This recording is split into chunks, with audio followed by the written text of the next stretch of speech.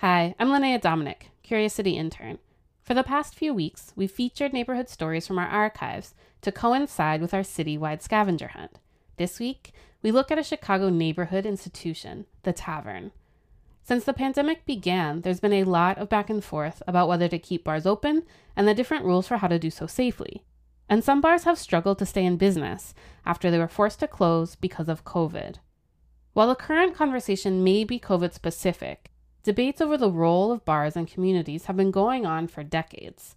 To learn why there are fewer neighborhood bars than there used to be, and the role taverns have played in Chicago's communities, we return to a story from 2019. Reporter Jake Smith will take it from here. Patrick McBriarty likes to try out different bars around Chicago. One bar he liked was Shaller's Pump in Bridgeport, one of the oldest taverns in the city. But recently he drove by and noticed it had closed down. It's something he's grown used to. Some of the favorite bars that I had gone to in the past are not around. And this phenomenon of disappearing bars, Patrick suspects it's been going on for a long time. Because he's heard it said that there was once a tavern on every corner in Chicago, which is clearly not the case today. So he came to Curious City to ask, what changed and why did that happen? This claim that Patrick has heard about a long-lost era when the city was stuffed with taverns, maybe it's a bit of an exaggeration. But there was a time when Chicago had more than 8,000 bars. That's about 9 times as many as today. And it turns out their disappearance can tell us a lot about the city's shifting demographics, how its attitudes towards public drinking have changed, and the lasting influence of a powerful Chicago family. But first, Patrick and I wanted to know how there got to be so many bars in the first place. So, naturally, we met up at a tavern. Cheers. Just shatter the glasses, right? Just for radio. We sat down with historian Liz Garibay. It turns out there have been not one, but 2 different heydays of Chicago taverns. The first heyday came around 1900. Now, even at this point, there wasn't actually a bar on every corner, as Patrick had put it, but there are certain places where you could have undoubtedly found a tavern on every corner of an intersection because it was relatively easy to get a liquor license. As Garibay explains, these saloons weren't just watering holes. They were major social hubs, places you could make friends, maybe find a job. And many of these bars catered to the predominant ethnic group in the neighborhood, so they were especially critical for new immigrants who were flocking to Chicago around this time. They may not be speaking English, most of them didn't. And so at the end of the day, you want to be able to go to a bar where people speak like you, look like you, understand you. Which helps explain the tavern's popularity, at least until 1920, when Prohibition began. All the bars had to stop selling alcohol. But if you think that that was the beginning of the end for Chicago taverns, think again. Because after Prohibition, the bar scene picked right back up. People are very excited to drink again. You know, there's stories of people going to breweries, like hanging outside and shaking the fences. And so bars are clearly a big part of that. Throughout the 1930s, demand for bars kept growing, especially in working-class parts of town. Incredibly, Wanda Couric can remember those days. So what do you want to know? Couric is the proprietor of Stanley's Tavern at 43rd and Ashland. She's 95 years old. Her father opened this bar in 1935, when Wanda and her siblings were kids. They gave free food away when it was a depression and then started to serve lunches. And we had to help, whether we liked it or not. By World War II, this strip of Ashland was lined with taverns. So much so, they called it Whiskey Row. The reason it was such a hot spot? The Union stockyards were right across the street. At the time, the stockyards employed thousands of workers. So, like most bars on the block, Stanley's would open at 7 a.m., 7 days a week. Did people come in at 7 a.m.? Well, don't forget there were 3 shifts in the stockyards. So at 7 o'clock in the morning, the guys were leaving work because the others were starting, right? And there were a lot of areas like Whiskey Row around the city in the late 40s, when the number of taverns peaked again. Couric says that those were busy, lucrative years on Whiskey Row.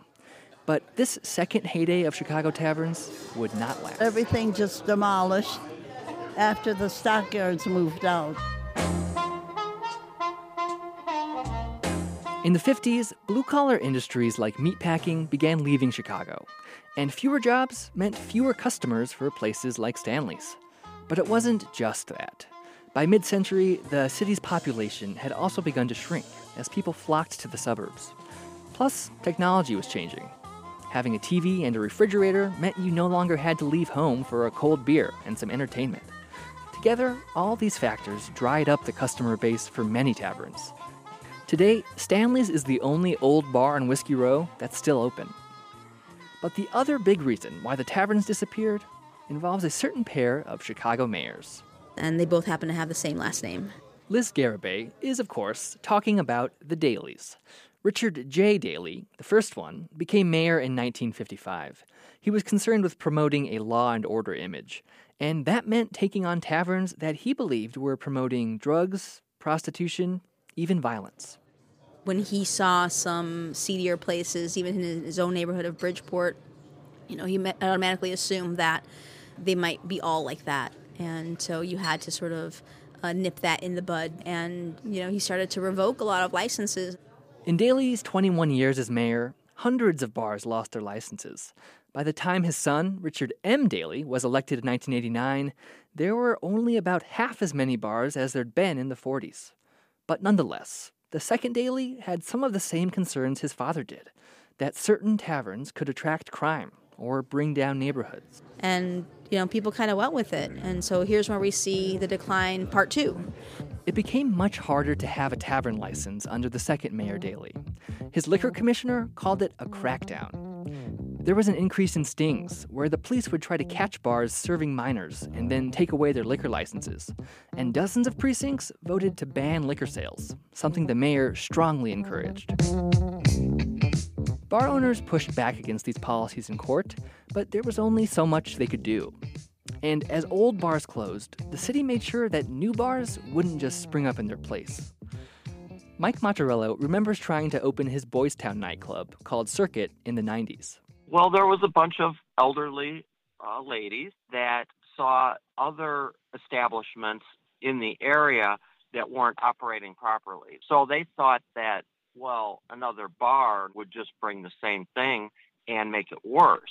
Monterello had to fight his neighbors for years before he finally got his liquor license. By the time Daley left office in 2011, the number of bars had plummeted to 1,100.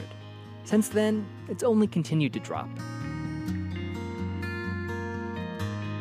And as for the drop in numbers that Jake mentioned, the pandemic certainly doesn't help matters. Our question asker Patrick worries that even more historic pubs and taverns will close. They were here, and then we wake up and, they're gone. Despite this, he does manage to have a pint-half-full view.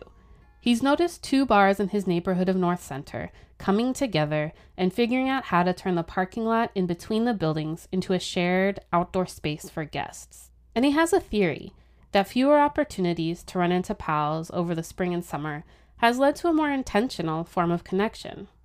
I think it's forced us to reach out to our friends more often than we had in the past. Historian Liz Garibay agrees that bars and patrons are adapting.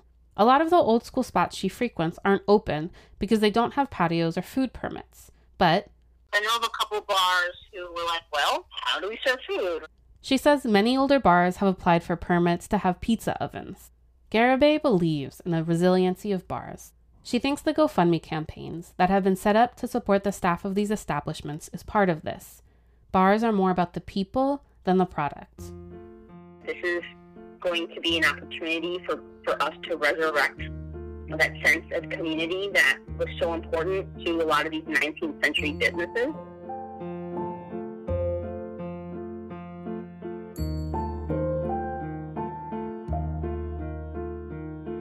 And an update from when we first ran the story. Sadly, Wanda Curick of Stanley's has passed away. But Stanley's is still open, and you can get a hot lunch from 11 to 2.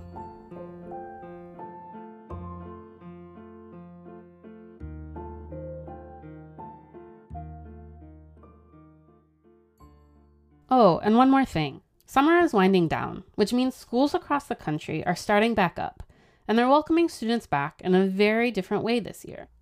Even across the Chicago region, learning routines are looking and feeling totally different. So over the past couple of weeks, we've been checking in with students, families, and teachers about what they're expecting from their first weeks back.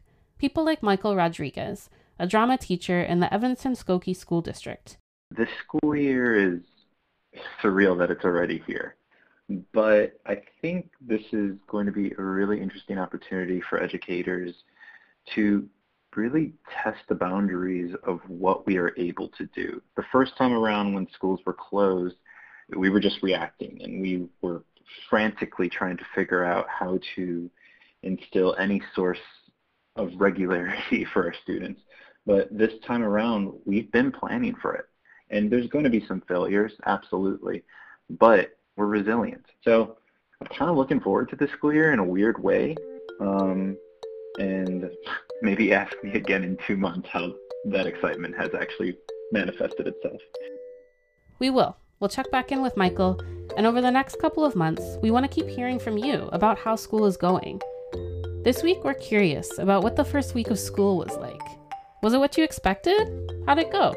Let us know. Whether you're a school employee, a student, parent, guardian, or teacher, send us a voice memo at curiouscity@wbez.org or leave us a voicemail at 888-789-7752. That's 888-789-7752. Make sure to include your name and school, and you might be the one we include in next week's podcast.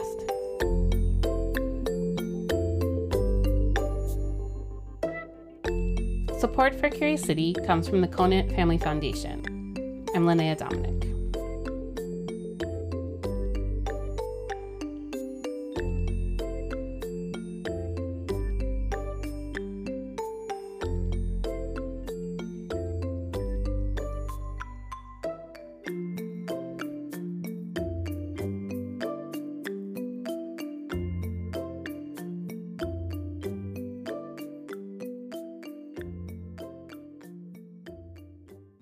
Before we start the show, we here at Curious City want to let you in on a little-known fact about WBEZ. 89% of all our funding comes from community support, including contributions from curious listeners like you. If this program has changed how you see Chicago, please consider supporting this program at wbez.org/curious. Thank you.